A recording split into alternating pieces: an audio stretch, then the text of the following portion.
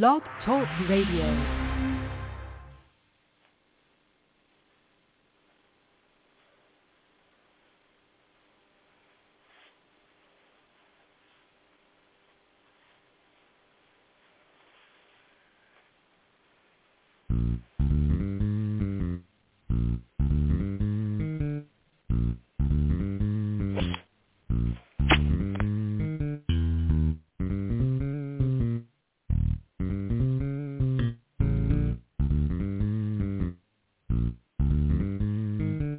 It's DEW Time with Pastor Steph.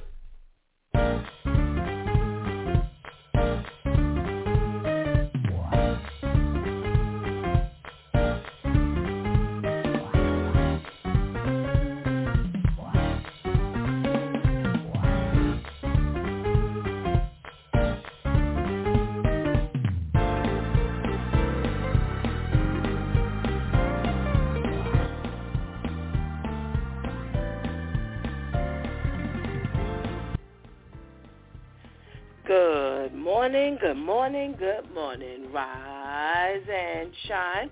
You're on with the DEW Time with Pastor Steph. How are you this morning? That's what I like to hear. That's what I like to hear. For this is the day the Lord has made. Let us rejoice and be glad in it. So, where were you last week? Oh, we started last week shaking the Monday morning blues with the DEW Time crew as we talked about the wife who married her husband 14 years her senior and then realized that there were some things that will go on that she had not anticipated. She said she wished she knew that some of her friends were not going to be supportive. Well, I got something else. How about the ones that didn't support you were never your friends to begin with? Yeah, she said that, some of her friends made jokes about how old he was and that, they stopped talking to her after a while. Well, those aren't friends because who you marry has nothing to do with them. So why would people stop talking to you if they were your friends? So had she been around me, I would have told her that she didn't have friends in the first place. She also said that making new friends would be difficult as a couple because of the difference in their age. Now, again, she didn't go into this thinking very clearly because, of course, it would be different. You're just finishing college. You have these people going into senior citizenhood. So you really didn't think that one through.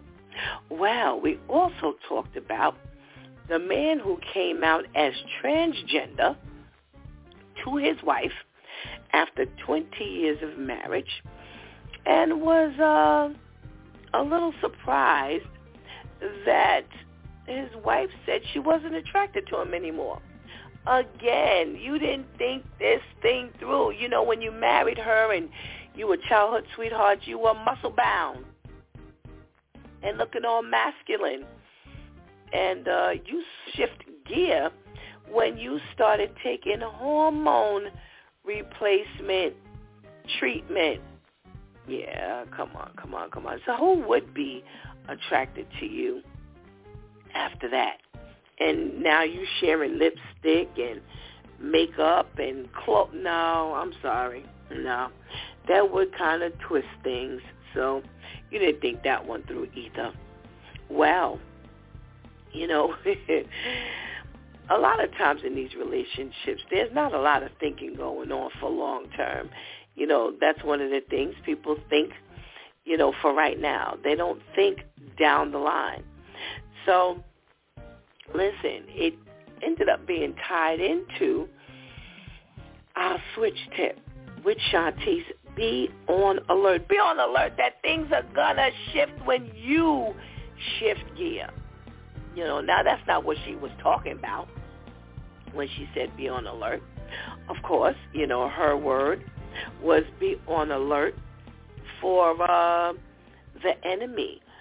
Be vigilant, the Bible tells us. Be vigilant because the enemy, the roaring lion, is always lurking around, seeing who he can steal, kill, and destroy. Yeah. Well, don't think for 1 minute that he's not trying to kill, steal, and destroy within your relationship. He's not trying to do that to your particular life. He's not trying to do that to any situation, but especially if you've given your life to the Lord or you're trying to change and try to give your life to the Lord. Yeah, you're the target because he doesn't have to go after the people who he already has. All right? So make sure you stay focused on God and be on alert by looking around. Be on alert by, always reading your Bible. Be on alert by studying the Word of God and meditating on His Word day and night. There's a lot of different ways of being on alert. But you got to keep your eyes open. You got to keep your ears open. You got to keep your mind, you're focused, your eyes. Make sure that you're looking and you're seeing God in everything. You don't lose sight of God in the situation, because that's one of the things that the enemy will do. He'll shift what's in your view, and, that'll help you to get off track. Okay? All right. So be on alert. And I can't wait to hear what the new switch tip is for today. All right. Well, let's talk about a Tuesday church folk day rolled around. Be on alert. Again, falls right into this particular situation as a son came home, 5 years old, kindergarten, with nail polish on his fingers. Mama didn't seem to think anything was wrong with it. Oh, they were just playing, make-believe salon. But Dad did not find it so amusing. And Mom couldn't understand why not, and took it to TikTok to ask everyone's opinion as to what they thought. Well, the average person in the TikTok response said, hey, Dad was overreacting. But Dad says, I'm on alert, and I understand that this is how things get started. Yeah. Years ago it was okay for your son to step and play into your high heels and, mess around with your makeup. But listen, the enemy is using these things here to help infiltrate our children's mind. It starts off with playtime, and before you know it, this is the gateway in. And it does not mean that for everyone.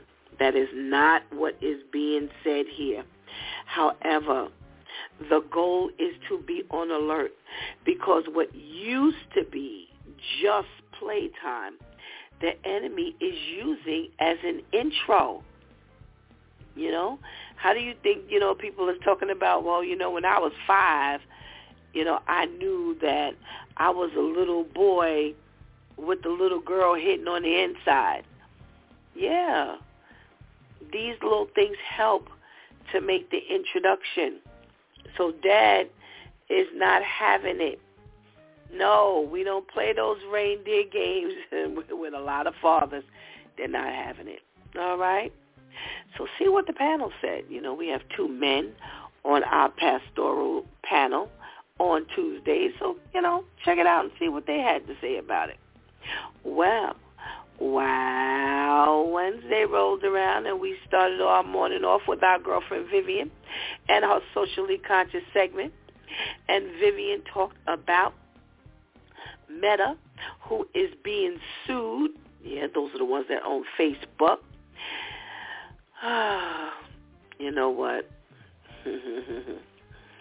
You really, really, really gotta check out everything you do, everything that our children are involved in, because 33 states are suing because they say that Facebook is harming our children because, once they get into the Facebook phase, they're talking about how Facebook is, making them feel bad about their image and, giving them suicidal thoughts and helping them with eating disorders and making it worse. And listen, you have every ability to put it down. Be on alert. That ended up being the theme for the whole week. Be on alert. If you see something's harming you, then get out. Get away from it. And considering that young people, children, have no business with a Facebook page, then guess what? Then parents need to take some ownership here. All right? Well, we talked about the MTA supervisor who was fired for taking multiple flights to Florida while on the clock. Yes. Still punched in. Said he didn't remember. Oh, boy. Listen, you're stealing time. Don't pretend like you don't know. You're stealing time. And, this is the stuff that goes on when your back is turned and you don't realize what's going on. Well, he said that the supervisors knew. Ooh, baby. Listen, everybody tells on one another after a while. Well, go back and listen to what the ladies had to talk about because we extended our conversation in ways to show that there's some self-respect, that you respect yourself, okay? All right. Well, Therapeutic Thursday rolled around, and we talked about toxic relationships versus healthy relationships and how there were women who didn't realize how toxic the relationship had been that they were in until they actually got with someone who gave them and showed them a healthy relationship. Yeah, hindsight is 20/20, and a lot of times it's not until you see the good that you realize how bad the bad really, really was. All right? All right. Well, Freestyle Friday rolled around, and we talked about a little baby-faced teen who was sentenced to prison for shooting the little 5-year-old, and oh, brother, as part of a gang initiation, and we talked about, whether he should be tried as a teen, whether, he should deal with a stiff penalty, whether the penalty that he was given should be long-lasting and permanent, should they let him go the 5 years into the sentence and then, check out the behavior and consider shortening the time. Would you know in 5 years that this person was truly remorseful? So it was a really good conversation that we had with our men, and, it gives a lot of opportunity for us to think about things on a long-term basis, but right here in the immediate. Yeah, I hope that makes sense to you because it makes a whole lot of sense to me. Oh, well, our thought-provoking weekend went into our prayer night last night as we had the Word Prayer Project back in effect last night, and we prayed for protection of our home. And ooh-wee, as always, I don't care how long it's been,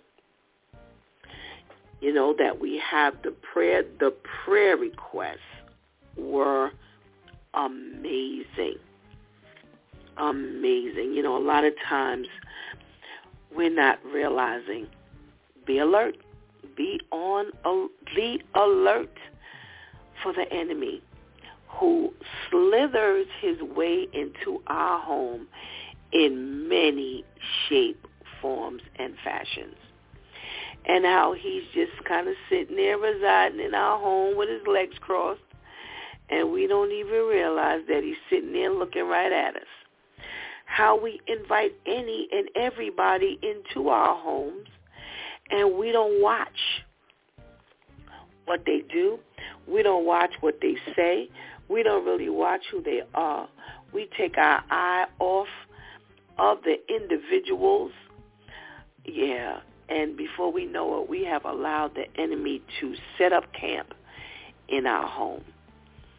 And last night was a really good, not just prayer time, but conversations as to how we deal with the enemy in our home. Yeah, it was really good. It was really, really good.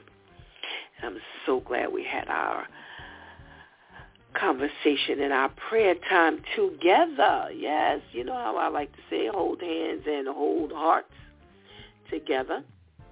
And the best part about it is, if you missed it, as with any other broadcast, you can always go back and listen. Yeah, don't hesitate to go back and listen. You know, you can go and take part in the prayer. The best thing about it is that the prayer does not have an expiration date. Yeah, you can go back and listen, and you can be blessed.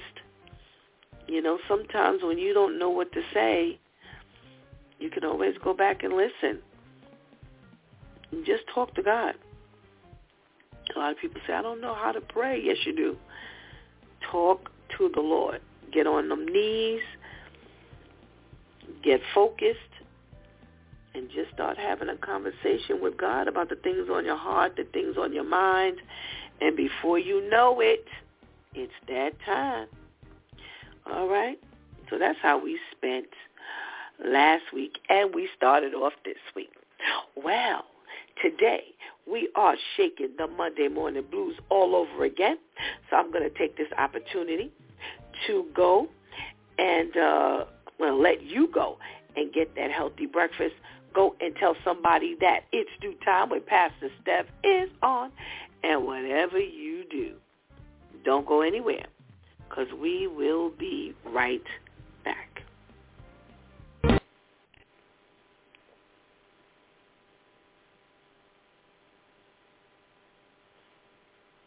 My name's Mark. I'm an alcoholic. Dorothy G., and I am an alcoholic. For so long, alcohol has sort of been there for me to sort of see me through social situations. Drinking was more important than anything else. My journey in AA started years ago when I reached the outside limits of my desperation. I really wanted to quit drinking. I just couldn't stop on my own. And you know, I remember when I woke up on the day that I got sober, I felt something inside of me tell me that I could go to AA. These people, you know, just gathered around me. That was the fellowship in action in my life. The moral of my story today is that AA has never let me down, ever. If I carry any sort of message with my story, it's that, you know, keep coming back and that this thing does work. If you have a problem with alcohol, contact AA. It works.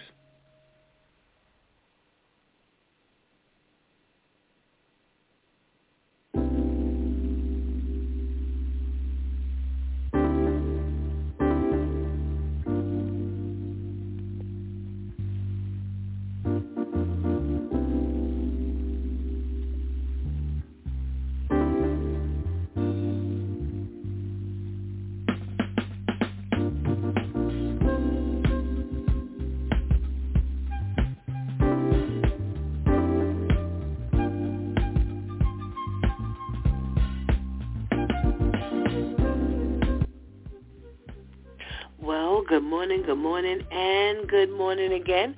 Welcome back to It's Due Time with Pastor Steph, and we are shaking the Monday morning blues as we are closing down to October, going into the month of November. We're talking about alcoholism. You know, it's Alcoholism Awareness Month. And, you know, AA is wonderful. It has its place and duty and has helped many people get sober, stay sober. But I don't want you to eliminate the fact that if it were not for God, those entities would mean nothing.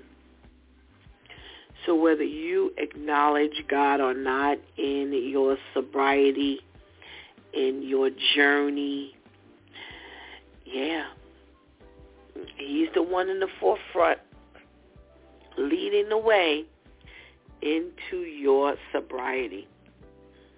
So we're going to give God thanks for every sober individual.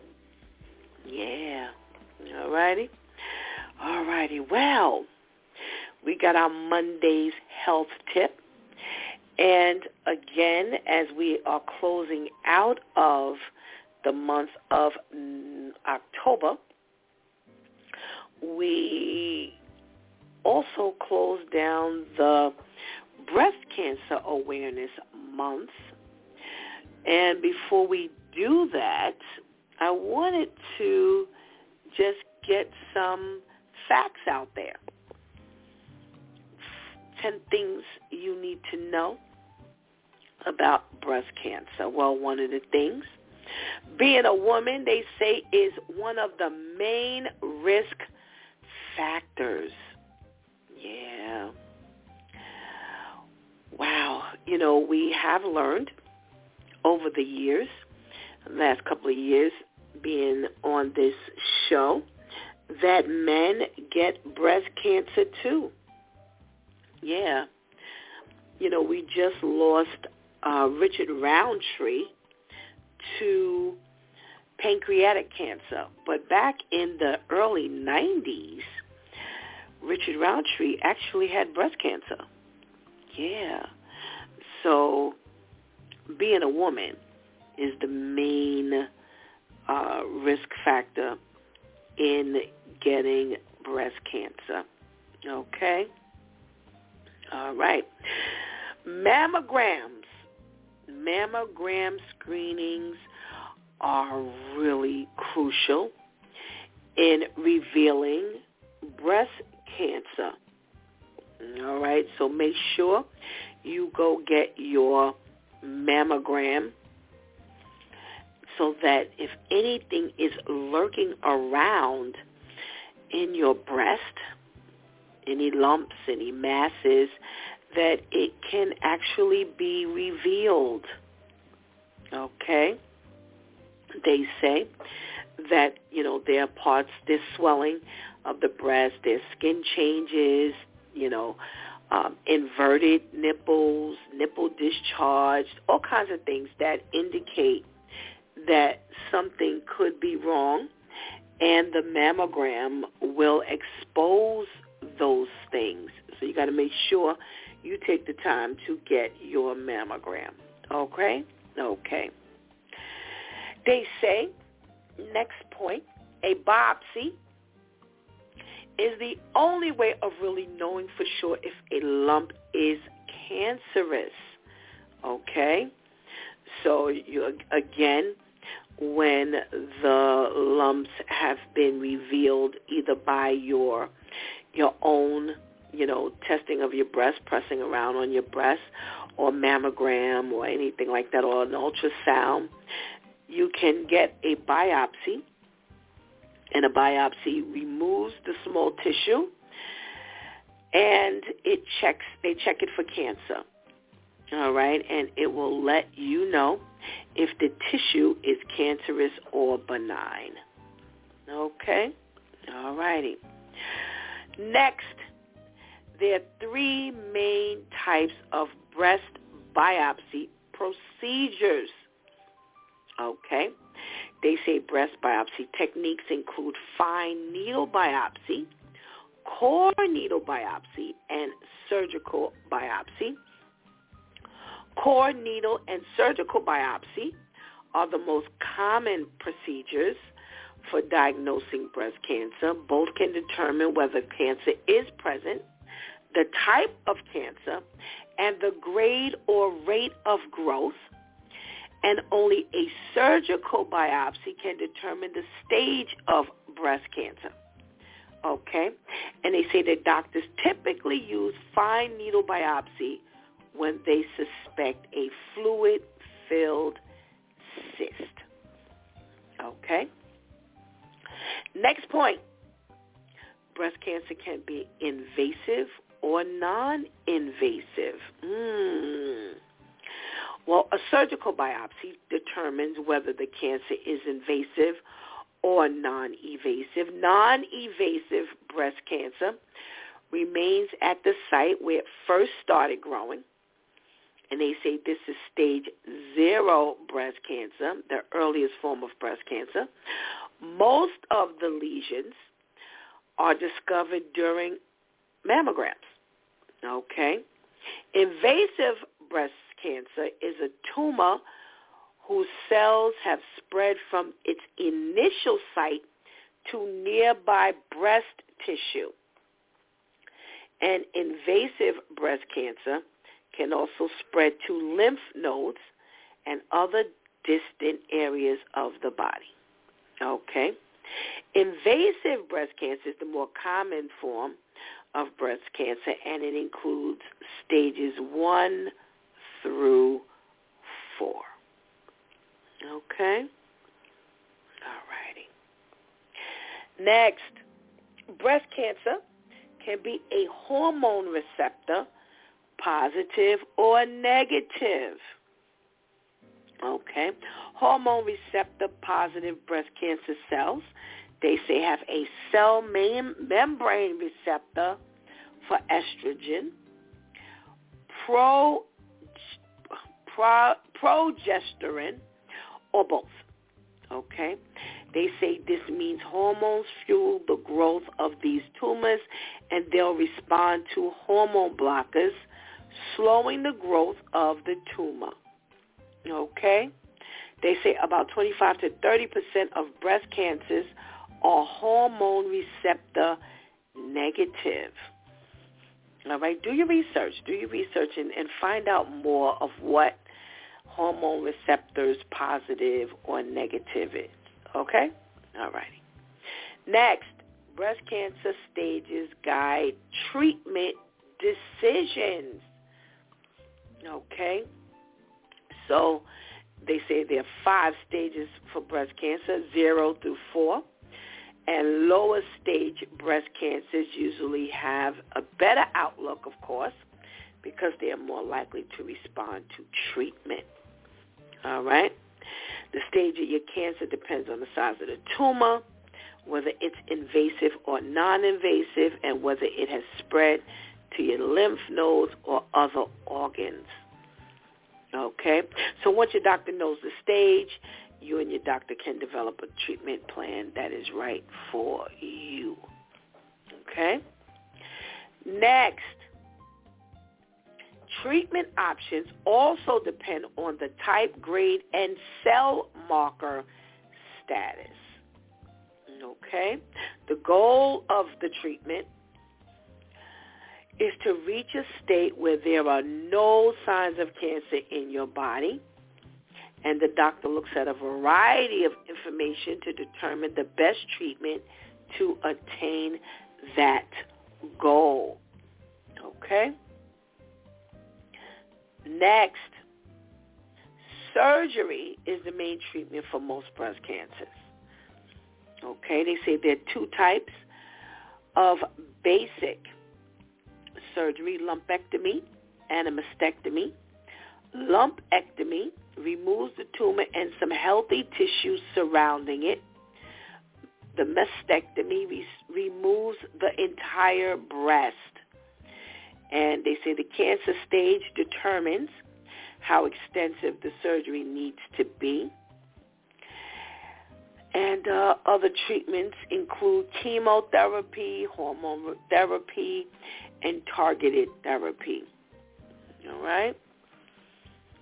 And last, they say you can take charge of your breast health, and that's going to get your mammals, checking your breast for lumps. You know, it's something that starts with you. All right? So let's make sure we are doing our due diligence. Okay? And don't panic. You know, if you find any lumps or anything like that, because, again, you know, there are things that can be done. There's sometimes where it's not cancerous, so it doesn't make sense to start panicking and going all crazy. Just do your due diligence, and if you find something, get to your doctor. Get to your doctor. And then just start taking the walk from there. All righty?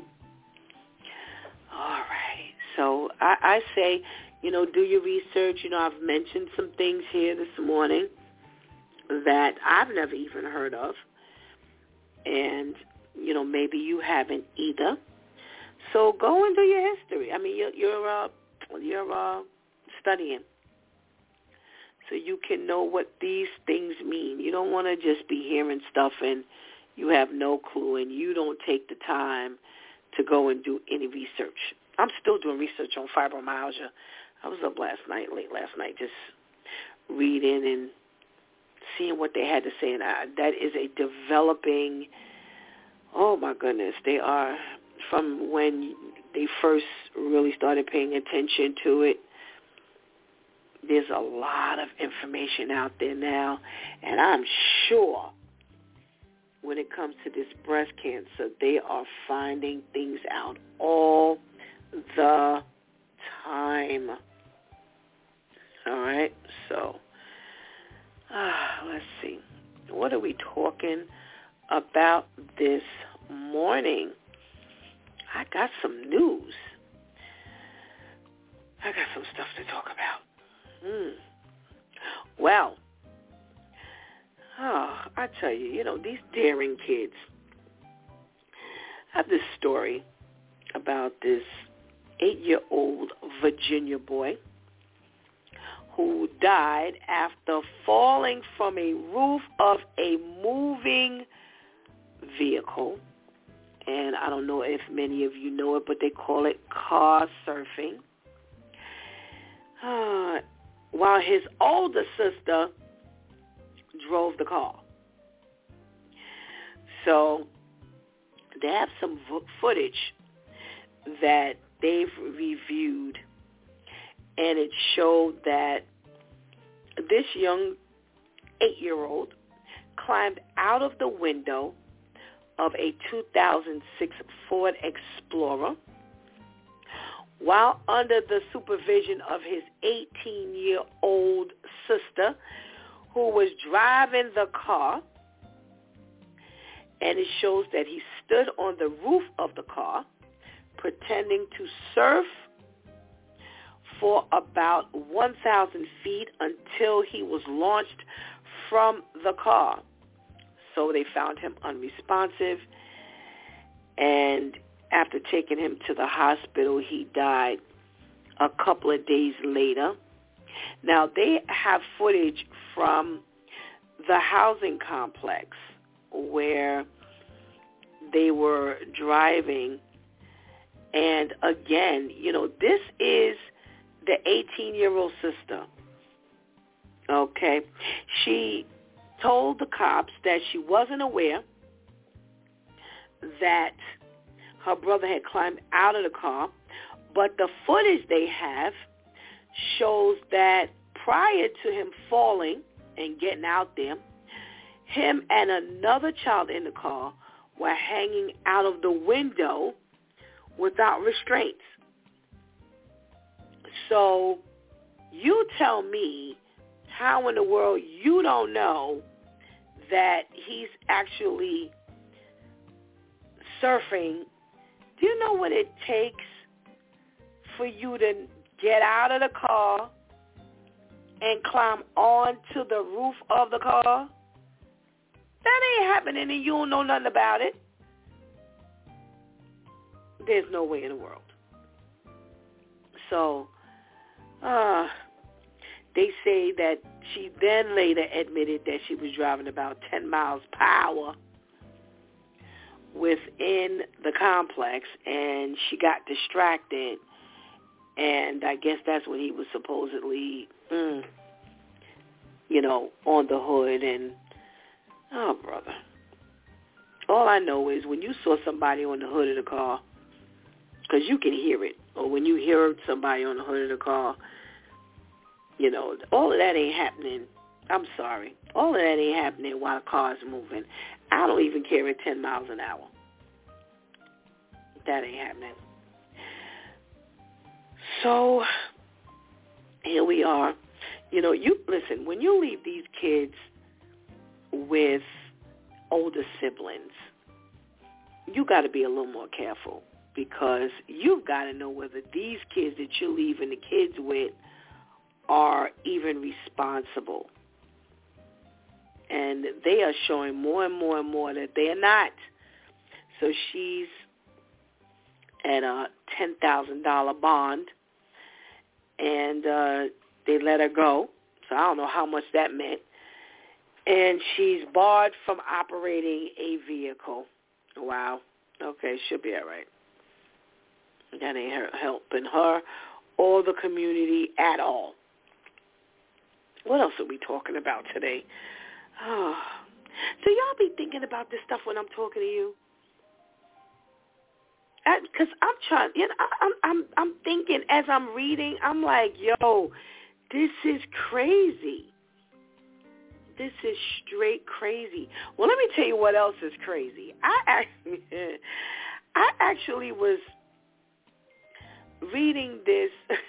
Somebody says, yes, they're thinking. Well, I'm glad you're thinking, because I'm telling you, when I'm reading these news stories, when I'm first pulling them up and getting them and deciding whether we're going to talk about it the next day or later on, sometimes I get up a little earlier and get some news.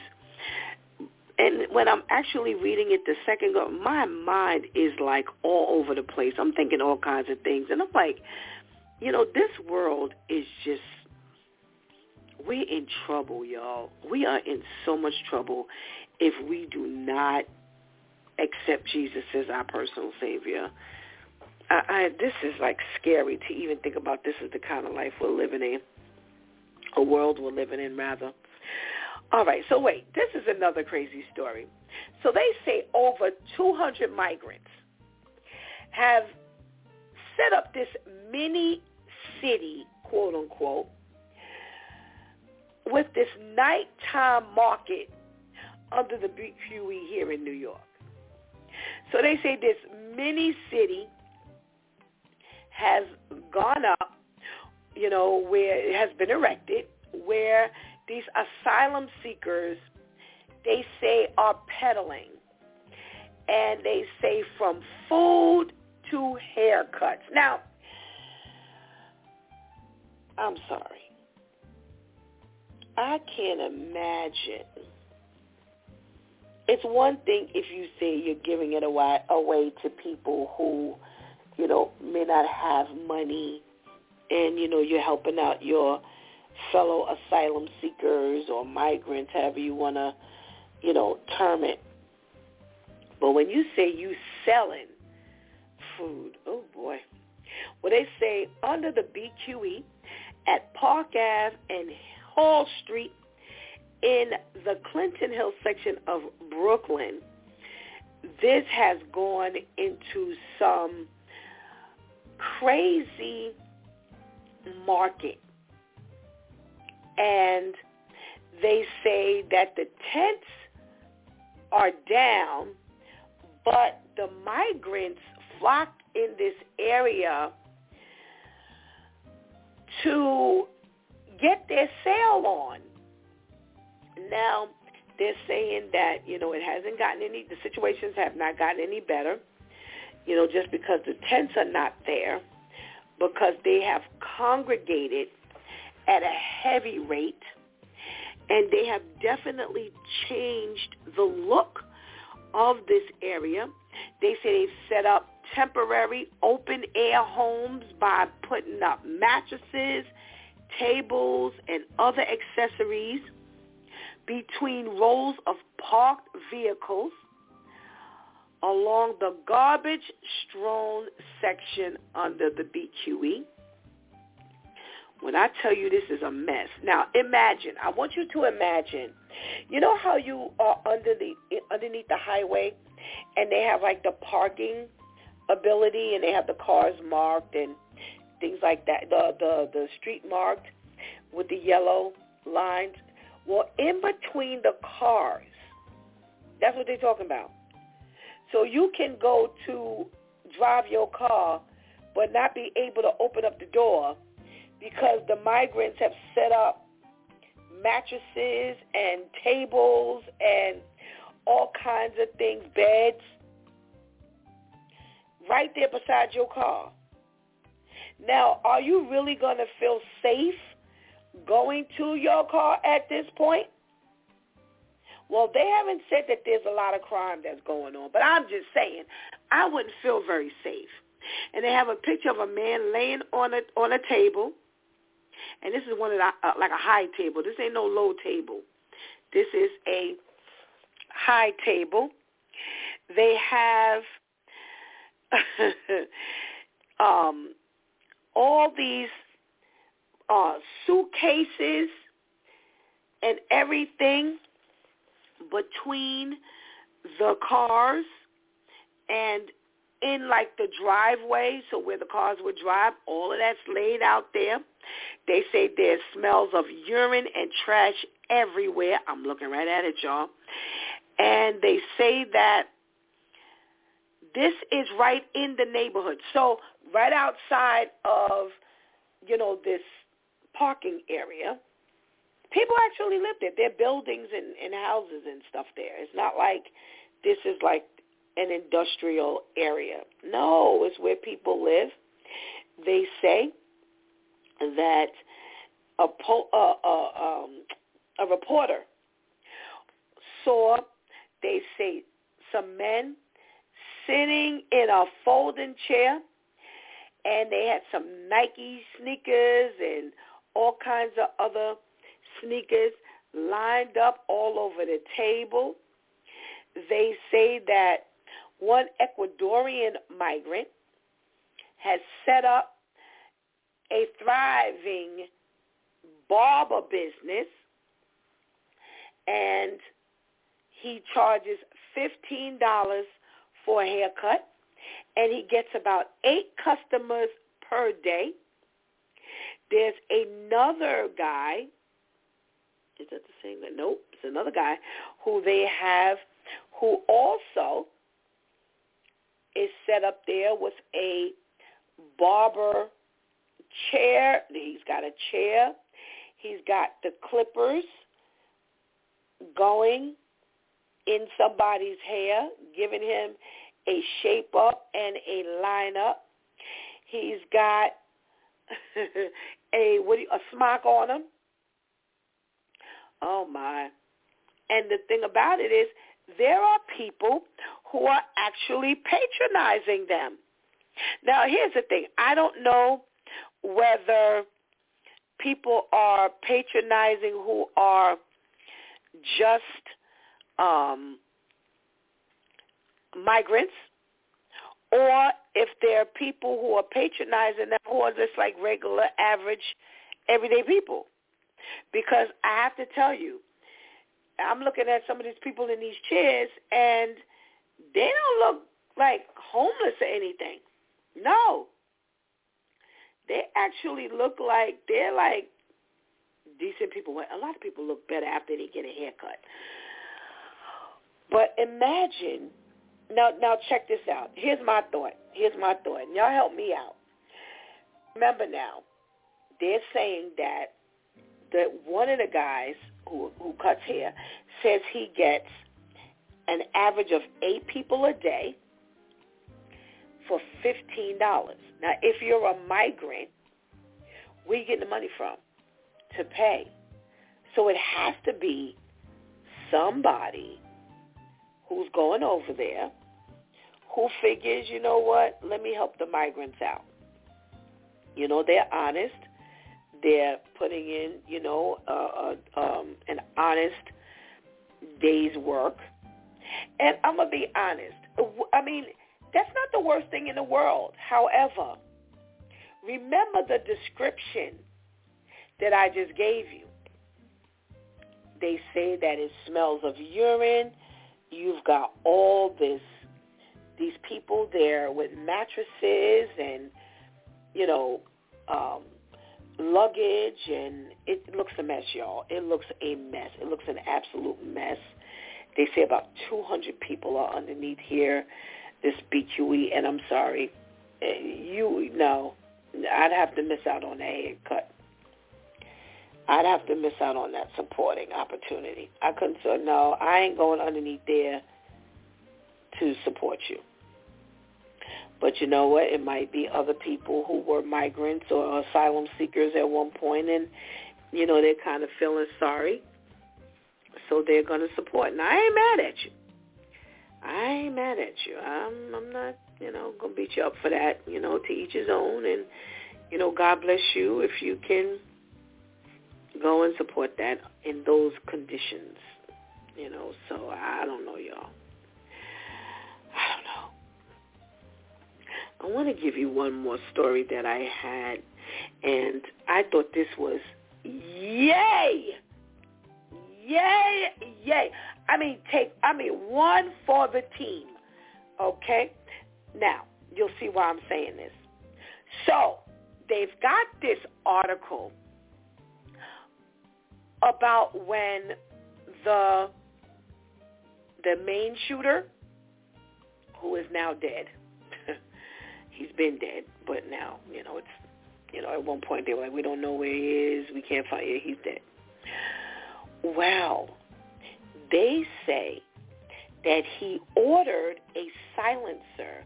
For those of you who don't know, who don't look at the news like I don't, he ordered a silencer for that assault rifle a few months before he launched this shooting, right? And it was shipped to a gun store in Maine. And when he went to pick it up, they say on August 5th, he went to pick up this accessory, and he has to fill out a form. Well, there's a question on the form, and he filled it out honestly. And the question was something to the effect, let me get this right. They ask you on the form something about spending time in a mental facility. And he answered honestly, and he said yes. So the question is, I found it, have you ever been adjudicated as a mental defective, or have you ever been committed to a mental institution? And he marked an X in the yes box. Well, one of the people who work there, they saw it when he was filling it out. They didn't say anything. They let him complete it. And when he completed the application, they then advised him that he could not get the silencer because he had checked yes, and they were not allowed to give him that silencer that he ordered because he had some mental issue. Now, they say that he was very calm. He didn't stir up any, problems. He just said, okay. He left out the store, and they say because he could not get the silencer, this actually saved lives. Because one of the things that happens as we know, is once people hear gunshots, everybody scatters. And needless to say that if there was a silencer on the gun, that no one would have heard the other gunshots or any of the gunshots, and they would not have been able to flee. So, more lives would have been taken. So thank God that there was no silencer on the gun. Thank God, it wasn't something he could go get off the street or just buy in a store and not have to answer any questions. But yeah, I just say yes. Yes.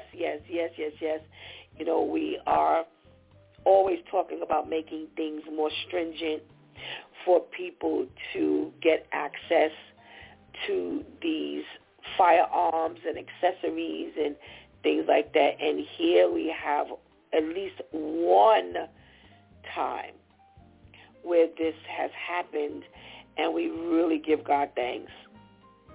Really, really, really give God thanks. I want to talk to my due time crew here. Let's say good morning to Tamika. Good morning, Tamika. Monday morning.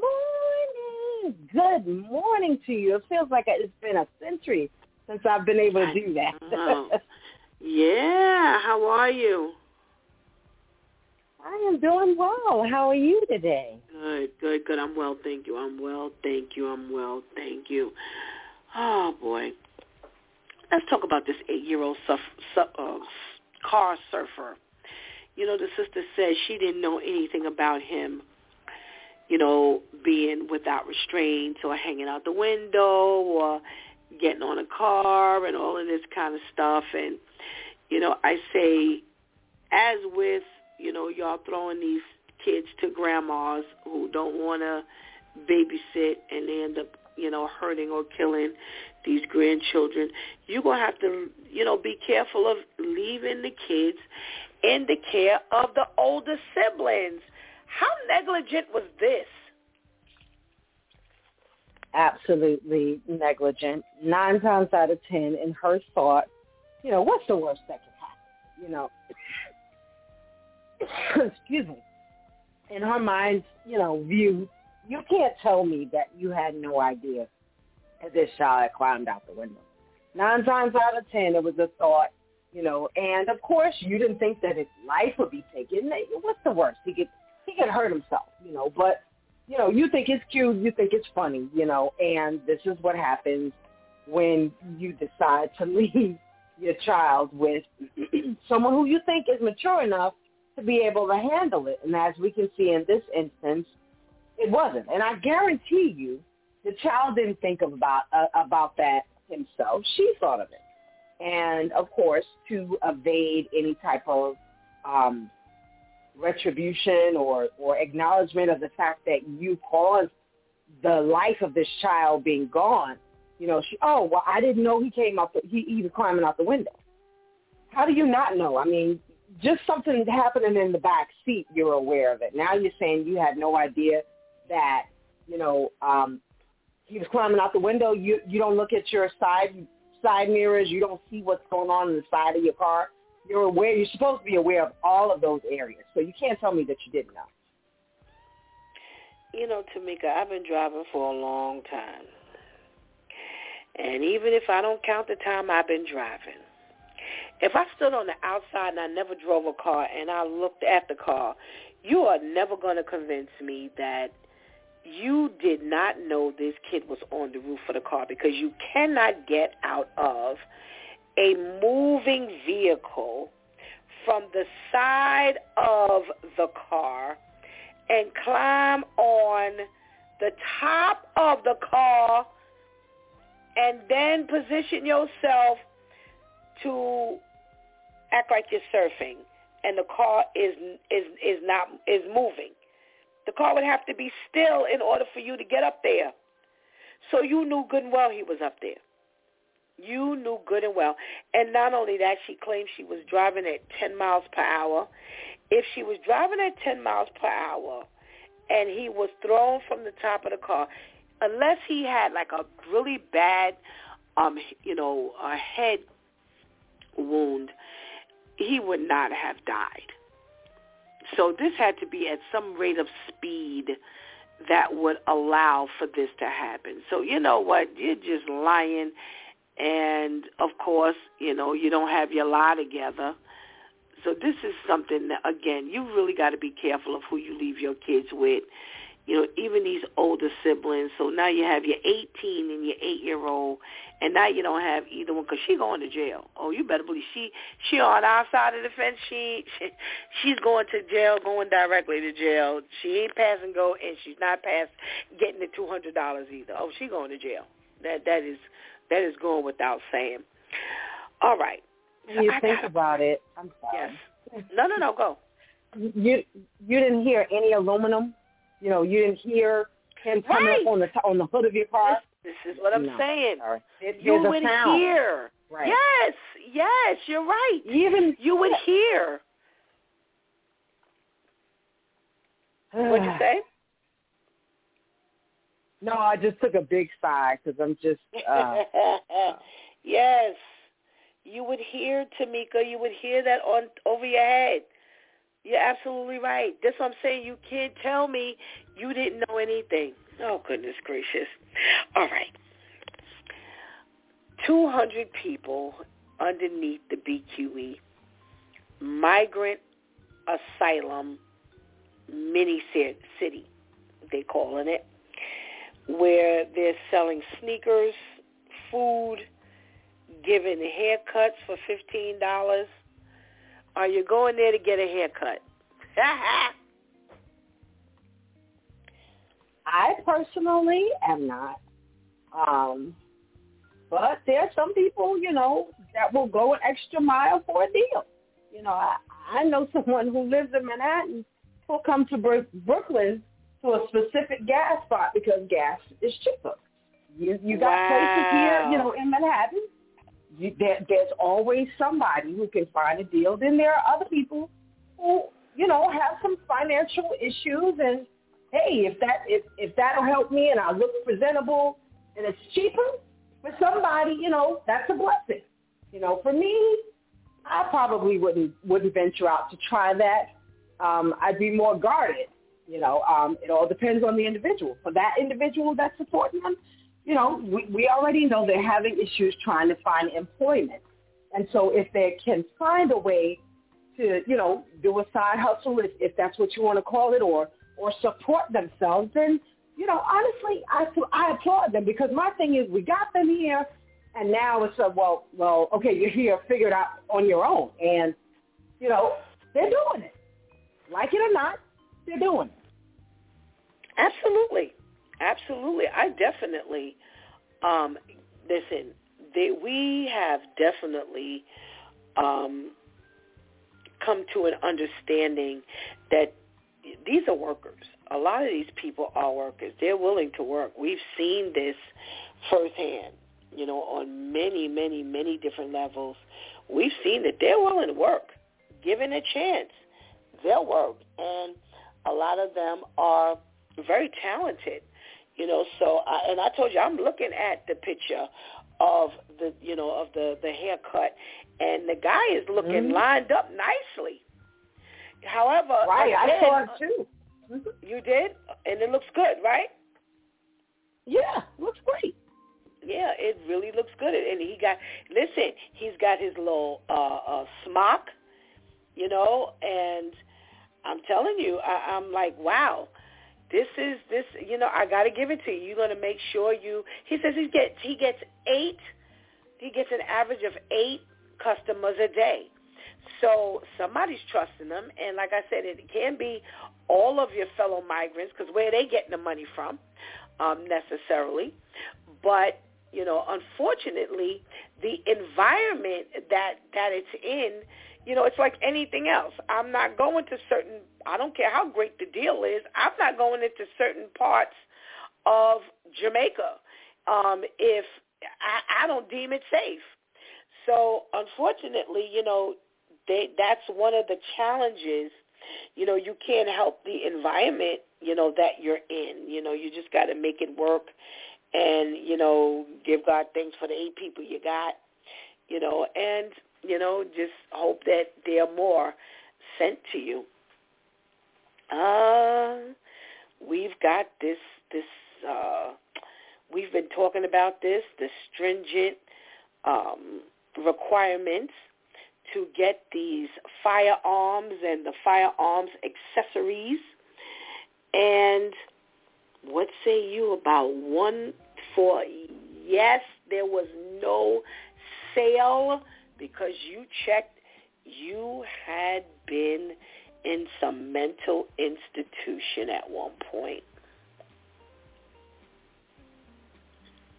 I at one point, I'll just be very frank and honest. Al has a license to have a firearm, and even now at this time, he's been going through some things, paperwork, and then after getting this, you got to get references, and then after getting references, you got to go through this, and you got to, even with my signature, I got to be able to sign this, and at one point, to be honest, it can be frustrating because they're making it, as we speak daily, harder and harder for just your everyday citizen to have or to carry, and the sad part about it is there's always a handful of people on one side that make it complicated for just your everyday, but in this instance, oh my God, you have to thank God because, how many more lives would have been taken because you didn't hear the bang, you didn't hear the boom, you didn't hear people running, you were completely, not aware, so I thank God, that extra question saved how many lives? We can't even think of, if you didn't hear it, you have no warning. The fact that I could hear it gives me a warning. Okay, I got at least a couple of seconds to get away. Right. Really, really, really a bonus in this particular instance. Right now there's a head count of 18, but there would have definitely been a lot more, even one more, life that would not have been spared had that silencer been sold. So we give God thanks for everything. All right. Thank you so much for being a part of the show this morning, Tamika. Let's talk to Pastor KL, and then we're going to come back and have our main topic. Good morning, Pastor KL. Good morning, Pastor Steph. How are you? I am well, thank you. How are you doing over there? I'm well. But before you even start, I had to clutch my pearls when Tamika said, let me be perfectly honest. I thought she was going to tell me that, that Al was committed into one of them crazy places. And I was about to say, I knew it. I knew there was something wrong with that man. But I thank God it was just the license she was talking about. Oh, my goodness gracious. Well, thank you. Thank God that, Al, well, you know what, that would have been in his former life, Pastor Gail. You could appreciate that. She didn't say the reason why he's not on the show today is because he's in the mental institution. She was talking about his former life. So, we're going to give God thanks for everything. For deliverance. That's right. Oh, my goodness. I need the imagery of him clutching his pearls to die. Well, I ain't want to bring that one up, Tamika. I ain't want to talk about him clutching his pearls. Oh, my goodness gracious. Well, Pastor Kale, we're talking about this 8-year-old and his older sibling, the 18-year-old, who was driving the car, who claims that her brother was on the roof of this car surfing while she was driving, but she had no idea he was up there. They say that they can see on the footage from the complex that they live in where she was driving at one point that he and another little boy were hanging out of the windows unrestrained. So they're like, well, how could you really not know that he was on the top of the car surfing. She claims it was only 10 miles an hour. She was driving, and he was, thrown off the top of the car, and 2 days later, he actually died from whatever wounds he sustained or injuries he sustained. And, they have her where they had $10,000 bond. She's been released, and she is banned from operating a vehicle. Did she really know he was on that car or not? First of all, she didn't like her brother. Certain things start at home.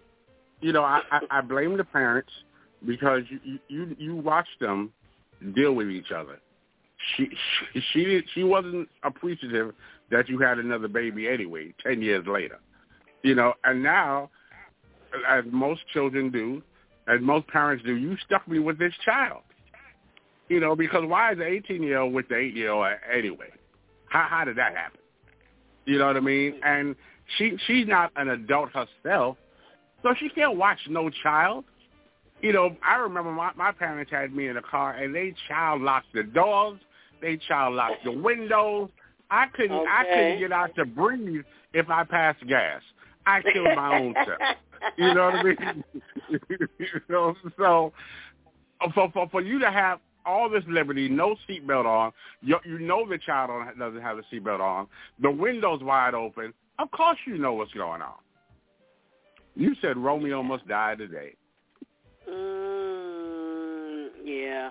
This is really not something that this is not a great defense that you did not know. But you know what, even at 10 miles an hour, for an 8-year-old, that's still fast. You got to get out the car, climb up the side of the window, get on the roof. Even at 10 miles an hour, you tripping and bumping or doing something. You're not just getting up there freely like that. Yep. You practicing for a stunt dummy. Yep. It's very true. I'm still trying to figure out how all of this happened. That's why I said if I were just standing on the side looking, if the car was still, there's a lot of movement that takes for you to get on the roof. And I mean, come on. This is really not something that you can get up on top of no roof and the car is moving easily. If the car is standing still, it's not easy. So, yeah, and it's funny, Pastor K, I thought about when I was saying that, you throwing these kids to the grandparents who don't want the kids. You're throwing the kids to the older sibling who don't want the kid. You never watched their interaction. You never watched whether they, whether how she treated him or, whether she pushes him or ignores him or, it's all of this here that's going on. A lot of questions need to be asked because this stuff here is really, really puzzling to me. I don't know, Pastor KL. All right. We're talking about the migrant mini-city that's underneath the BQE in the Clinton Hills section of Brooklyn. They're out there selling sneakers. They're out there selling food. They're out there cutting hair, but also at the same time, it's a mess. It's a mess. They said it smells of urine. They said the neighborhood, that this is so bad that the neighborhood is smelling because of this setup. And you have this barber who has his chair and his clippers. He's cutting hair. He's got his smock on his customers. And he says he gets an average of 8 customers a day at $15 a pop. And my thought was, I commend you, for what you're doing. Unfortunately, because of the other situation and the setup, I just couldn't be your customer. What about you? Now, I know you ain't got no hair, but, Let me say this. I cut my own hair, you know what I mean? But down here, just to get a shave, a bald shave, it's $22. So I'm looking at it this way. And this is just I'm not getting no line. I'm not getting no shape up. I'm just getting all my hair cut off, and it's $22. Wow. So I'm looking at it like this. Here, Tyrone is charging me $22, but Ubuntu is charging me $15. You know what I mean? I might have to go to Ubuntu. You know, he might have to help me out a little bit. You know, I'm just saying. You know, Ubuntu become my friend. Listen, I ain't mad at you. I'm not mad at you at all. You know, because this is again, you've got to do what you got to do to make it happen. You know, if you only got $15 and you hold your breath for the time that he's cutting your hair, then you do so. You know, it's all in what you can tolerate and how much you choose to support. And I ain't mad at you. I'm not mad at you at all. He's cutting it off, so he's not there styling me. How long am I going to be in that chair? No, he's given a line up, shape up, or whatever y'all call it. I'm talking about for me. For me, he only going to cut it off. I ain't going to be in that chair that long. That's true. Because like you said, you don't have no shape up and line up and all of this kind of stuff. Right. Okay, I got you. Yes, that's true. You just got to hold your breath until all the hair is gone off your head. Yes. Okay, I got you. Like I said, I ain't mad at you. I'm not mad at, like I said, the guy who was sitting there, he looked very relaxed, in the chair as his hair was being cut. And, I'm looking at, they have this table, this purple table that looks like it could barely hold this man's weight. He's laying on the table, he's sleeping. And, it's sad that, this is what they've come to. And, Tamika and KL, I want to ask you about this. They have said, let me see if I can get the quote. Because when I read this part, I was like, this is what we've been saying. Oh, boy. It was about the fact that, he said, the guy one of the barbers, he said that he had been in a shelter and he had been in there for 30 days and he couldn't stay there any longer. And this is something that we've been talking about. What are they going to do? So now, what do you face with? And I'll start with you, Pastor KL, since we're talking to you. He says, listen, I did the 30-day thing. He's from Ecuador. And after the 30 days, I had to get out the shelter. And I was booted out. What do I do? Okay, so he had to get out because he couldn't take the situation, or they put him out? Nope. I'm going to read exactly what it says here. One of the guys, he says, Jose, who's 48, of Ecuador, this is not the barber, this is another gentleman, said he arrived in the United States 6 months and spent 30 days at the shelter because he had to move because it was time for him to go. He had no other option but to leave.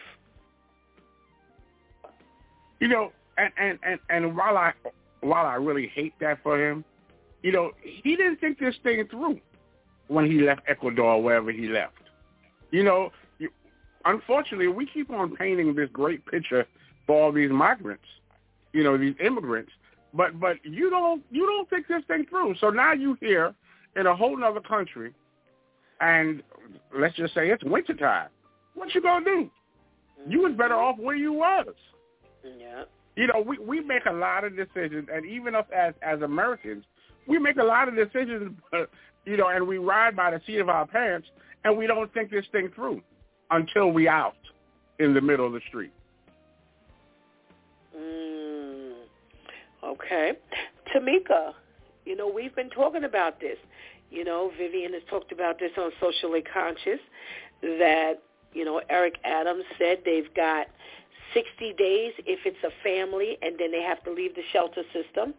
They got 30 days if they're a single person, they have to leave the shelter system. And here we have, 48-year-old Jose, who says, hey, I was there. I left from Ecuador, came to the United States, was here for 6 months, spent my 30 days, and now I don't have a place to live. So this mini city is now my place to live. Well, here's the thing about that, and I said that, if anybody heard me during the summertime, I said winter is coming. Now we're right on the precipice of that, and I think that what we're doing is really, really extremely hard.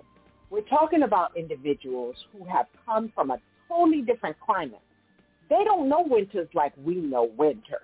New York can be bitterly cold, and as a person who's been out there, on the street giving to those that don't have it, and watching, last winter in actuality, it wasn't even winter now that I think about it. It was somewhat spring, but it was still very, very cold.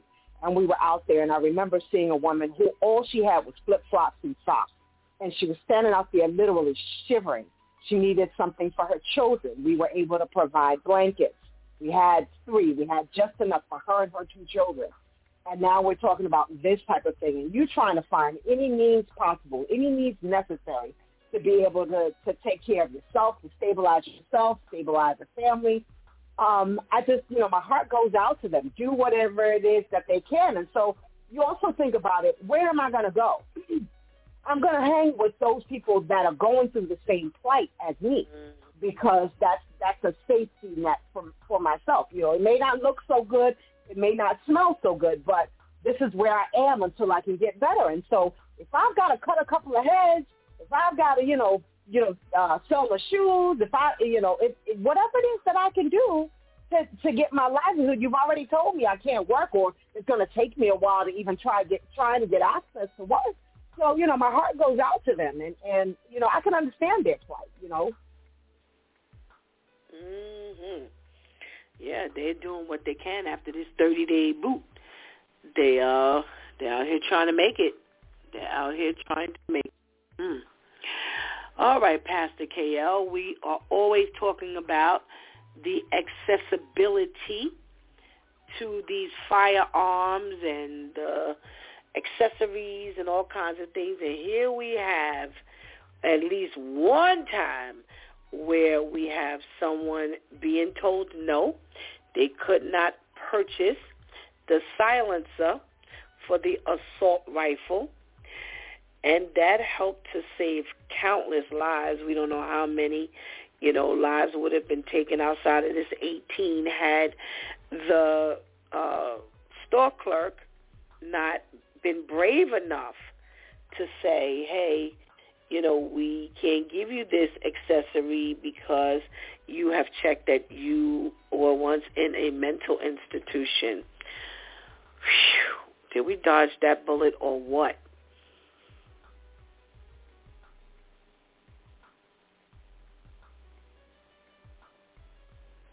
Are you talking to the mute button, Pastor K? There you go.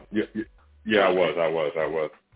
I'm looking at it from a whole nother side, though. I mean, while the clerk did well, I think she could have did a little more. Because my thing is that if you that stupid to say, yeah, I was in a mental institution, then you're still crazy. Because if I'm buying a silencer to kill some folks, the last thing I'm going to let you know is that I'm crazy. Or I was crazy.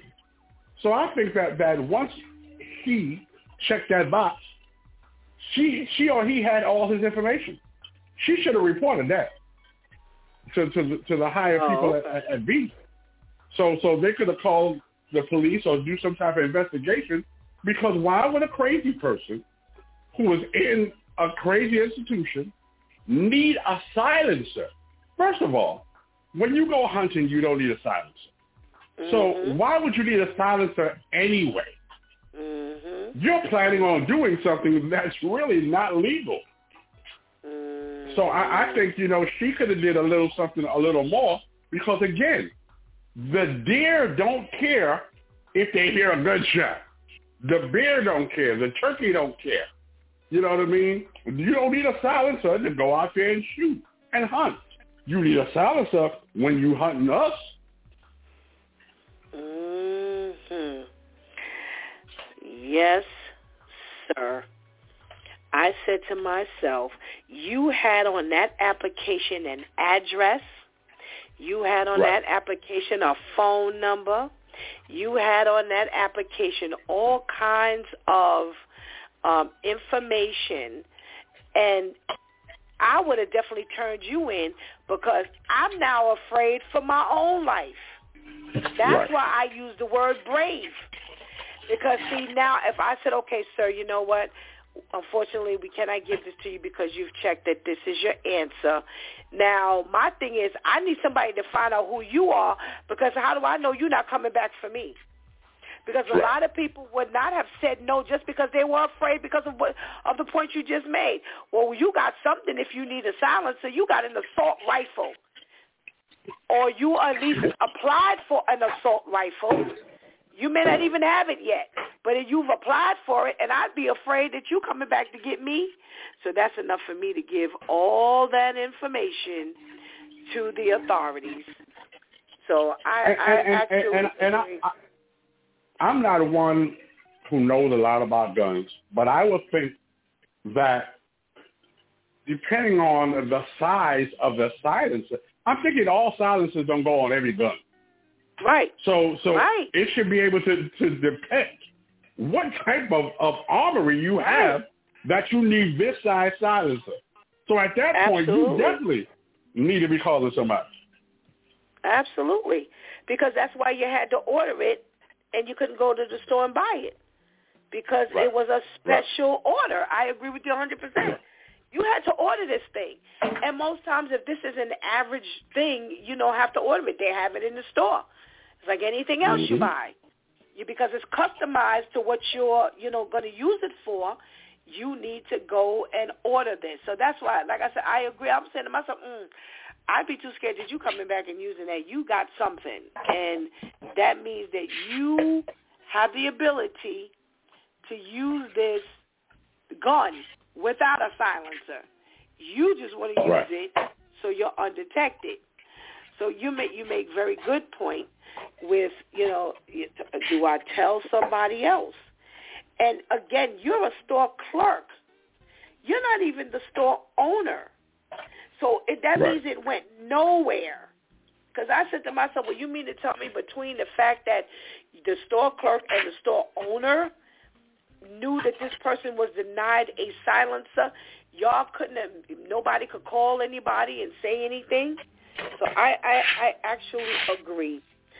But you know what? We got to give God thanks for whatever little bit was done. Could it have been more? Absolutely. But let's give God thanks because just one no makes the difference.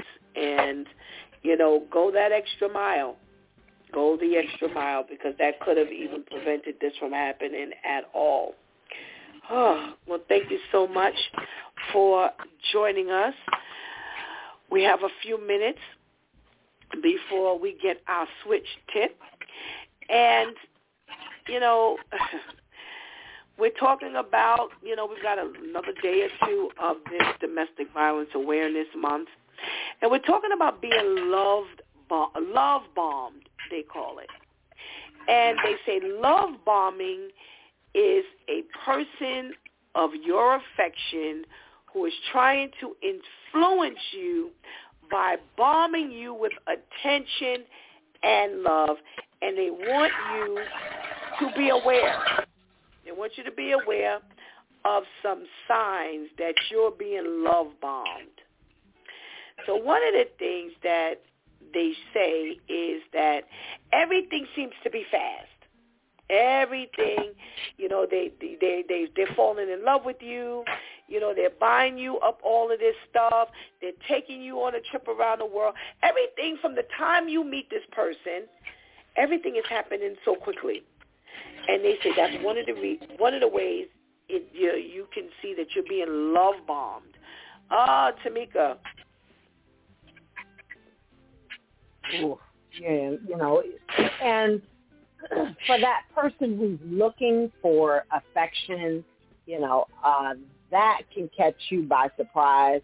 Oh, you got a gift. You've only known this person for a week, and they're already telling you that they love you. They're buying you, odds and ends, little gifts. At first it sounds interesting, but then you really have to think about it. You don't know anything about me. You don't know anything about my disposition. You don't know anything about anything, and you're already automatically telling me that you love me. That could lead to a control stage, so that, everything that you tell me, then I follow, So you got to be real, real careful about that, especially with someone telling you that they love you that quick. You don't know me. You don't know anything about me to love me. Start inquiring. Start asking questions. All righty. Pastor KL, this love bomb indicator is that everything happens so fast. Well, this is my subject. This is the perfect subject for Pastor KL. Because, again, as I've said before, in my former life, I used to just watch you. And I used to watch how someone treated you. And a lot of times women, men too, but women gravitate to a man who says nice things because, especially if that woman likes the bad boy. Because the bad boy is not saying nice things. The bad boy is not opening up the car door. The bad boy is not doing all of these things. The bad boy is just a bad boy. You like the bad boy because he has lots of money badly. But there is no emotion and no affection. So here I am, not the bad boy, the good boy type, in the shirt and tie, and I seemingly care about you. And how did that happen? Because all I attract is bad boys. So now I'm saying things and I'm doing things, and now you're gravitating and you are falling in love. So by you falling in love, I say it before you say it, that I love you, and that was hooked, line, and sinker. There's a whole lot of thought. Goodness gracious. Wow. Ladies, I hope you're listening, because I'm sure that where this may have been Pastor KL years ago, there's somebody out here doing this stuff right now. I definitely want to speak about this one. They say that he acts like a hero. Oh, he wants to save you from everything. Be a love bomb. Come on, Tamika. Oh, boy. Pastor KL is 100% right. And not picking on him, just stating per person. I know of an individual who literally is a predator. He will literally sit there and watch what you do, what you're into, that type of thing. And then literally within seconds come right in. Like, I love jazz. Jazz is my favorite, blah, blah, blah. Person. Now, this individual can't sing worth anything, but because you said you like jazz and you were talking to your girlfriends, he comes in like a knight in shining on, and you're like, jazz. He has absolutely no idea about jazz, knows nothing about jazz, heard something in passing, and now all of a sudden you're attracted to him because you think that he has what it is that you need. But in actuality, he's literally just a representative. And as soon as you let him in, he's going to try and traipse all over everything it is that you think that you hold dear. It's just to literally get what it is that he can get from you. Good stuff, good stuff. Pastor KL, the terminology that's used when he swoops in and saves the day all the time. Well, I don't know if I can use this term, but they say you become Captain Saver, and you know what the end is, and that's what we become. That's what we become. We are the knight and shining armor. That's who we are. And we got you. You know, and now what happens is that we guilt you into having to stay with us. Oh, man, look what he did for me. Look what he did for my kids. He took my kids to ride Playland. Now, each child went on one ride. One ride, because that's all I could afford was one ride.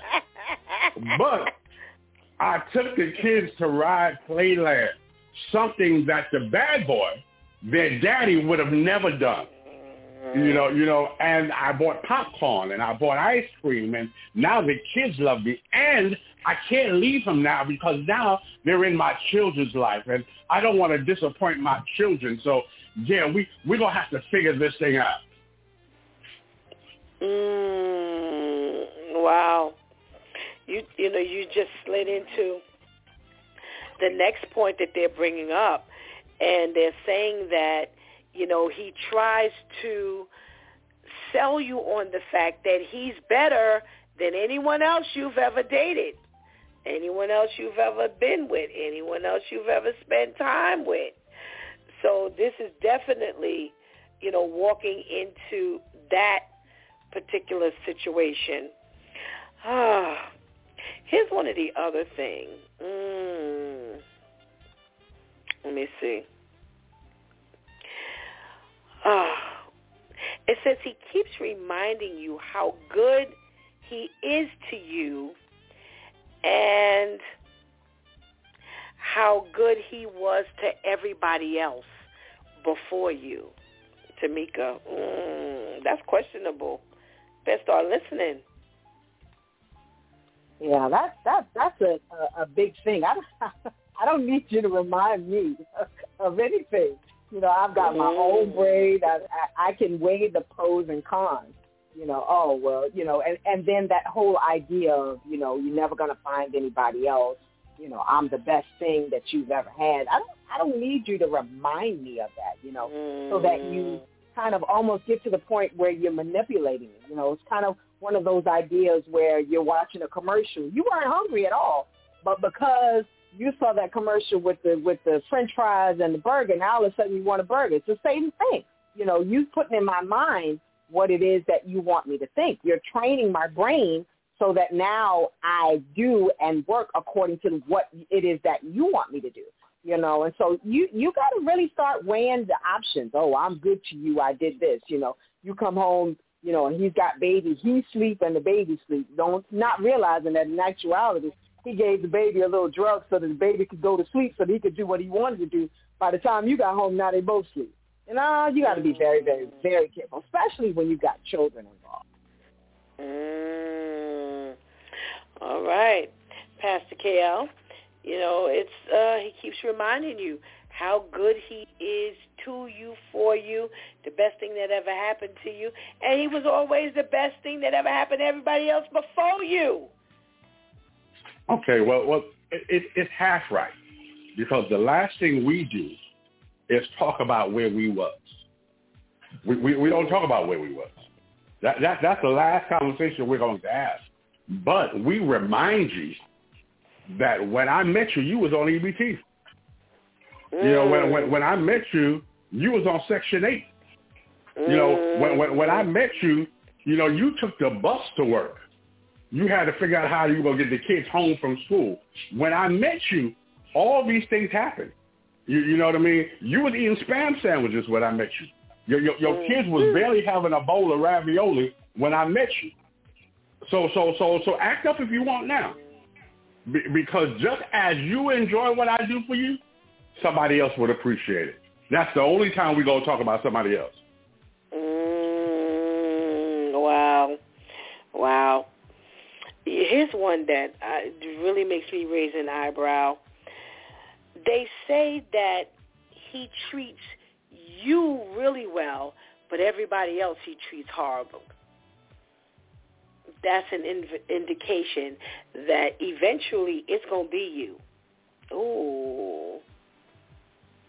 Tamika.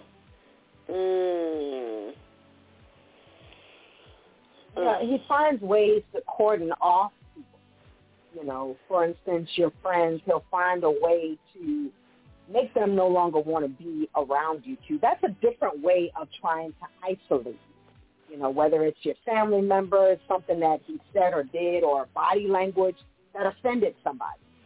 And people talk, family members, let's not be around such and such, not realizing that was part of his plan.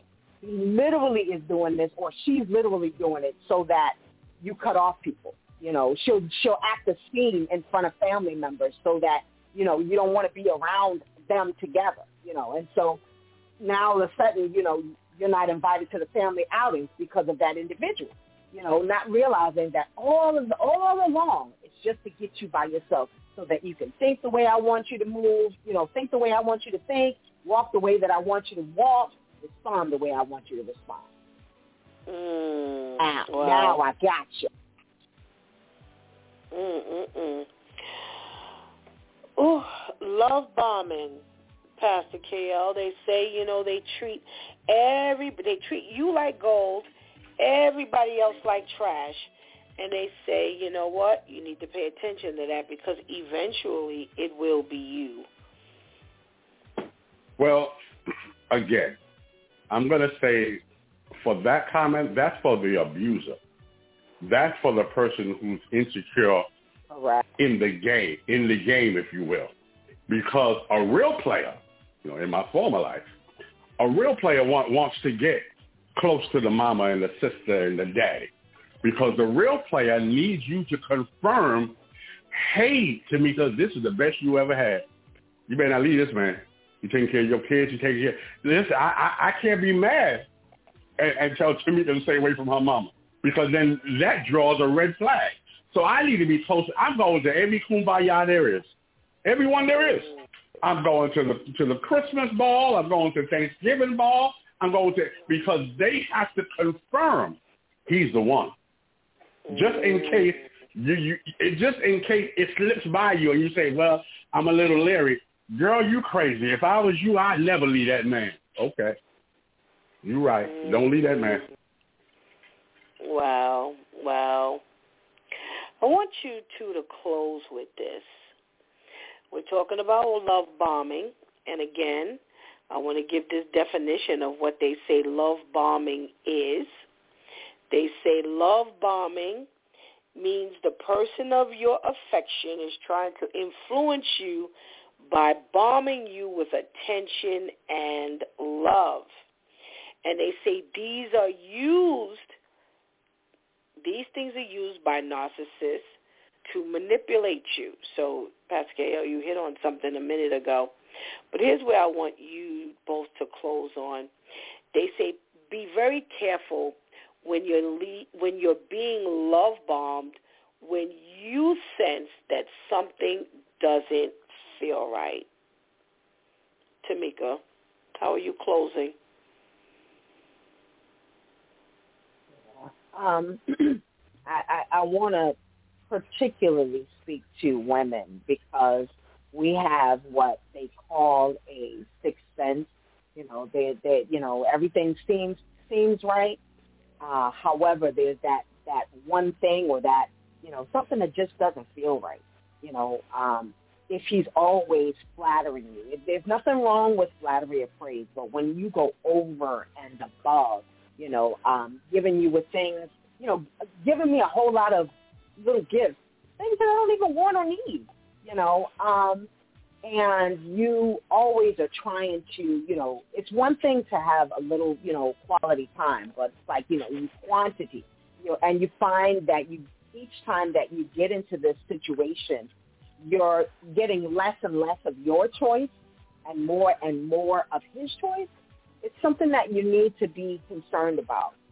When a gentleman is concerned about you, he will do certain things, but the over and above, I think you need to be cautious about that.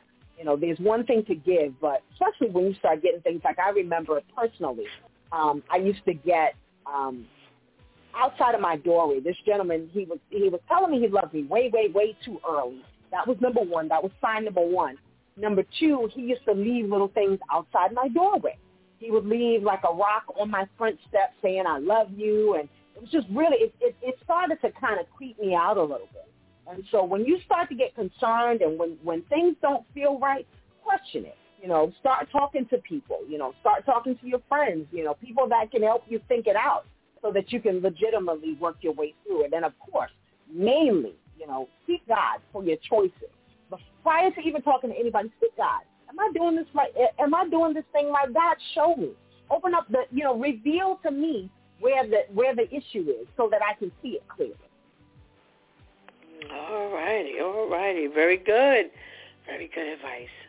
Pastor KL, we are trying to caution those who have that feeling, that something isn't right. Go with it. First of all, let's say this. You need to know the season that you're in. And this is, I just learned this love bombing definition today. But the season that you're in right now, because it's getting cold, we call it cussing season. And we have no place to go, and we needed some place to stay. So this is where the love bombing comes, because I'm out in the cold right now. In the summertime, I'm able to do my thing, stop here, stop there, but now it's really, really cold. So I begin to say things that I know you like. Not only that, the predator has always been your friend, meaning that you've already shared some things that you've gone through with your prior boyfriend, or he's seen some things that you've gone through with your prior boyfriend. So now I have a ledge up on the things that hurt you and the things that disappointed you with your children. So now I'm able to manipulate the whole situation because I know how to make it better. So be careful. We can't express everything to everybody because some folks are just not in it for your best interest. Some folks are in it for their best interest. We give up too much of the secrets. So there's no reason for me to get to know you. I already know you. I already know your don'ts, and I already know what you would do. I already know who you are. You've already given that up. So don't give that up, and be very, very careful on who you speak with. All righty, good stuff, Tamika and Pastor KL. Thank you so much for your contribution into today's conversation, and we pray you have a blessed day. You as well. You as well. Thank you. All righty. Ooh, good stuff. All right, it's the top of a Monday morning, as I like to say. And you know what happens now. It's time for our switch tip with Shantice. Good morning, Shantice. Good morning. How are you? I'm fine, thank you. How are you? Good. I'm well, thank you. What you got for us today? Today I have the switch with Shantice, where we make the switch from the streets to our godly feet.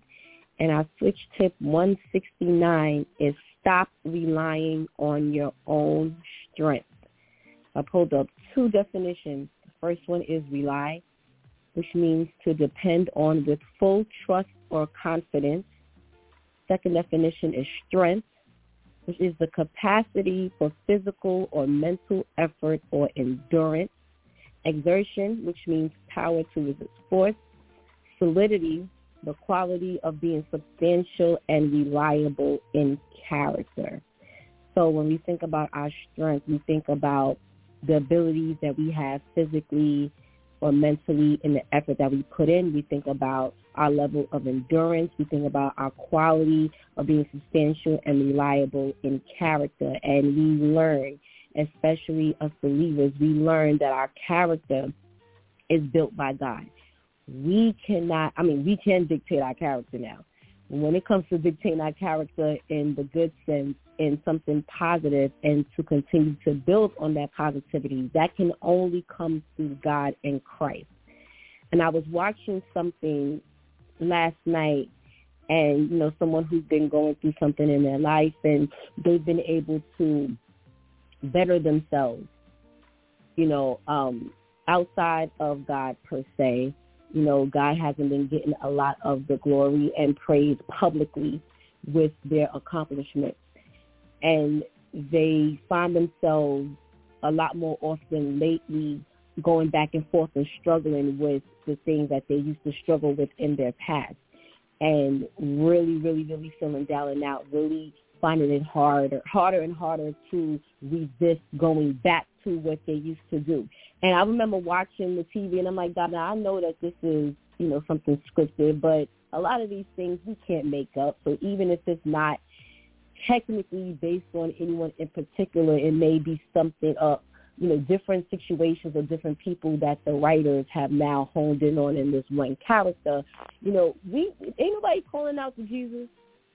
Ain't nobody saying, you know what, I feel like, because when we're in the world, it's always the I was able to do this. I was able to stop this. I was able, I know in the world's a whole lot of I's, but at what point do we finally say, you know what, I don't have it the way I thought. I am not capable of going to the next level by myself. I am going to continue to struggle and eventually fall, because there's but so many times we're going to continue to struggle with things before we end up going backwards, relapsing, and all of that. So how often are we going to do that? How many times are we going to do that before we finally tap into the ones who actually have the capacity and the ability to build on our efforts, build on our character, build on our strength? And I know for me personally, when I speak on the things that I no longer do, I can't say I don't ever tell people, I didn't wake up one morning and say, I'm going to stop clubbing. No, God, that was the very first message God sent me, was to say I was in a club. I didn't say I was going to stop drinking. God finally said, okay, I'll let you rock long enough. This is why you need to stop. And I feel very uncomfortable, and it is doing God and Jesus a huge injustice by making it seem like we wake up with this notion like, I want to be better. Ain't no such thing. We will try to figure out how to continue the drinking and the partying and the spending and the working like crazy and the sexing and whatever our issues are. We will try to figure out how to modify that and try to be better at the same time, which there ain't no such thing. But no, we have to give that credit to God and Jesus, because if it wasn't for their strength, we would not grasp the concept of strength. We would not be attracted to wanting more strength. Philippians 4:13 in the Amplified Version reads, I can do all things which he has called me to do through him who strengthens and empowers me. To fulfill his purpose, I am self-sufficient in Christ's sufficiency. I am ready for anything and equal to anything through him who infuses me with inner strength and confident peace.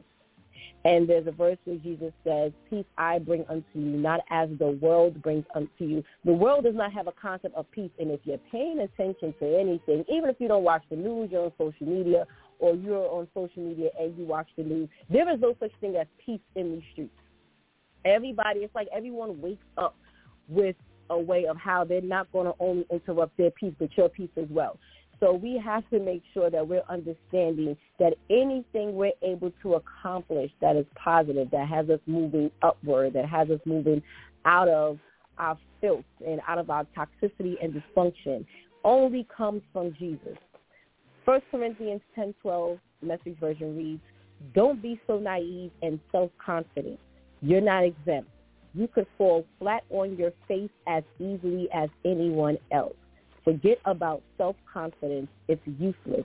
Cultivate God confidence. And I really love this verse because the Message Version itself, I was told it's like the street version of the Bible, because it really just like takes a lot of these cliches and a lot of these sayings that we say in the streets out of our mouth. And not only does God strip that, but he replaces that with what we really need to be saying and thinking. We learn to think about self-confidence and what I am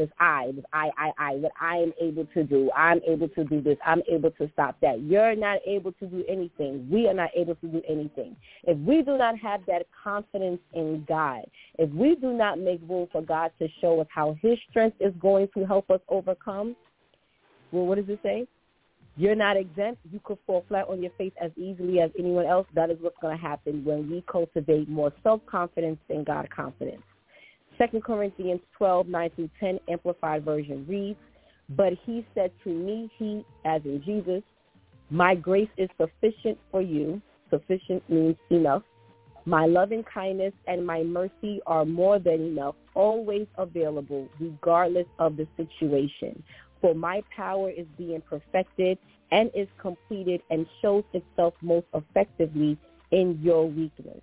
Therefore, I the more gladly boast in my weaknesses, so that the power of Christ may completely enfold me and may dwell in me.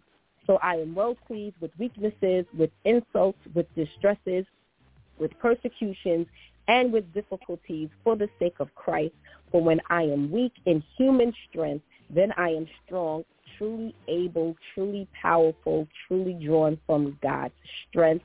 And how much of an insult it is to Jesus when he says, my loving kindness and my mercy are more than enough, always available, regardless of the situation. He continues to extend his strength to us, and we turn his strength down because we want to be stuck on this I am going to fall flat on my face. I am going to fail.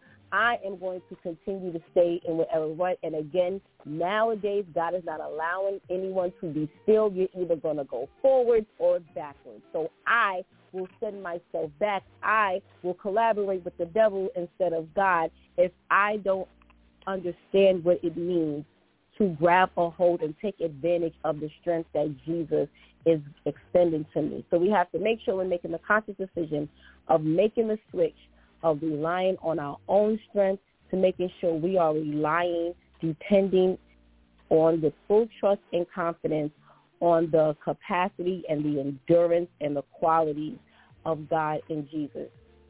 Thank you, Pastor Steph. Thank you, Shantice. Thank you. And we pray you have a blessed day. Thank you, you too. Thank you. Let's get this benediction.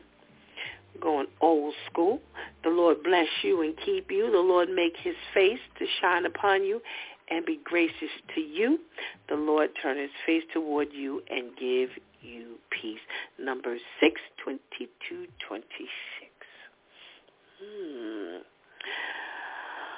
Oh, it's been a lot of guidance here today, and we give God thanks for all that he wakes us up with in order to give to his people, and in in our receipt as well. As we're listening, we're growing, we're learning, we're receiving, we're hearing. And it's amazing what God gives, every day. And, we're talking about love bombing. And, unfortunately, a lot of times you're not thinking about this. All of a sudden, I'm just receiving all of this, attention, one of the first things we talked about was everything is quick. They're showering you with time, and they're showering you with phone calls, and they're showering you with outings, and they're showering you with gifts. They're acting like, they want to save you from everything. They want to talk to the boss when the boss is doing it wrong. They want to talk to the kids and tell the kids they ain't got no business, acting like that. And they always want to save the day. We're not thinking about, the fact that, everything comes so quickly. Everything is happening at the same time. You're telling me how good it is that you are to me, and, no one else has ever treated me, like this before, and,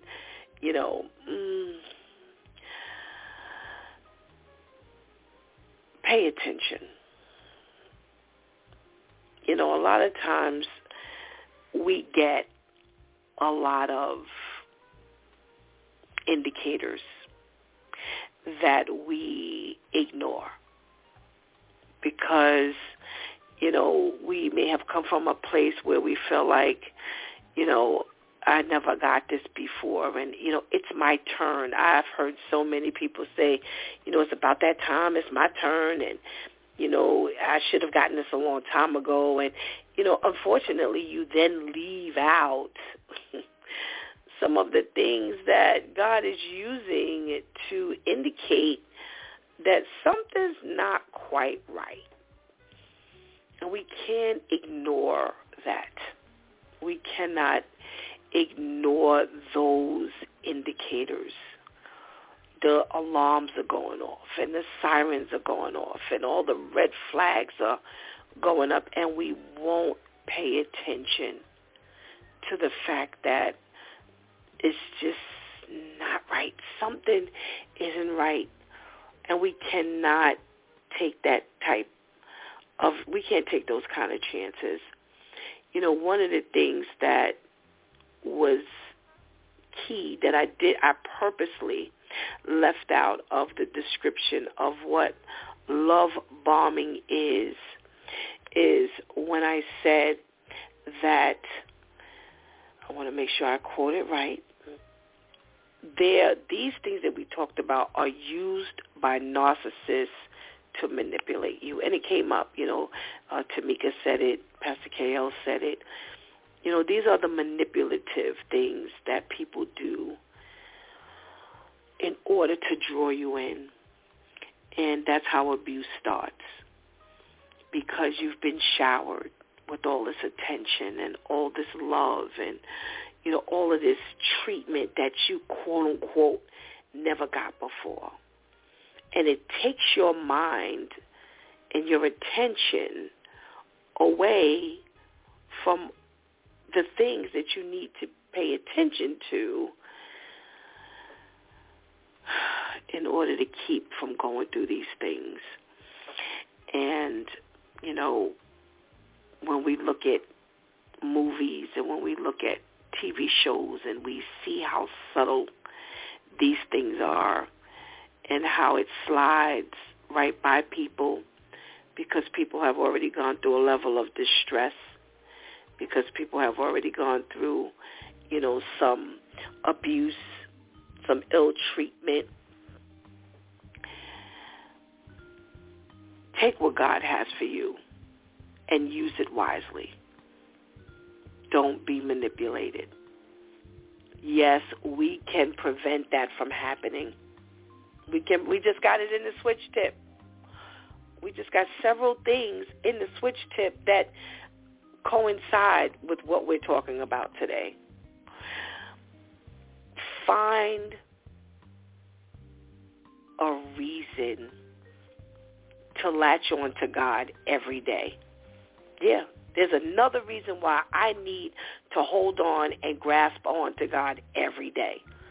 And that's how I get closer to God, because I try my best to make sure that everything I experience, it clicks to say, you know what, this is why I need God. If I had not been paying attention to the Lord, this one would have slipped past me. If I wasn't paying attention to God, that would have slipped past me. And that's what I use as a gauge to draw, to pay attention to what God wants me to know and to draw closer to God. Make sure you don't let these crucial, key things slip past you. Continue to give yourself to God more and more every day. You won't go wrong. You've been listening to It's Due Time with Pastor Steph. Join us Monday through Friday from 7 a.m. to 9 a.m. where we discuss matters of the heart, mind, and spirit. As you go through your day, be sure to set your mind on things that are above, not on things that are on earth. They will only serve as a distraction. Remember, prayer changes things. It's Pastor Steph signing off, and I want to thank my Due Time crew for always coming through big time. Thank you for hanging out with us and helping us do what we do. Please do not miss this opportunity to give Christ your life right now. And if you've already done so, please do not miss the opportunity to strengthen your relationship with him more and more each day, because later is not promised to any of us. Until tomorrow, God spares ways. Let's talk about it Tuesday, Church Folk Day.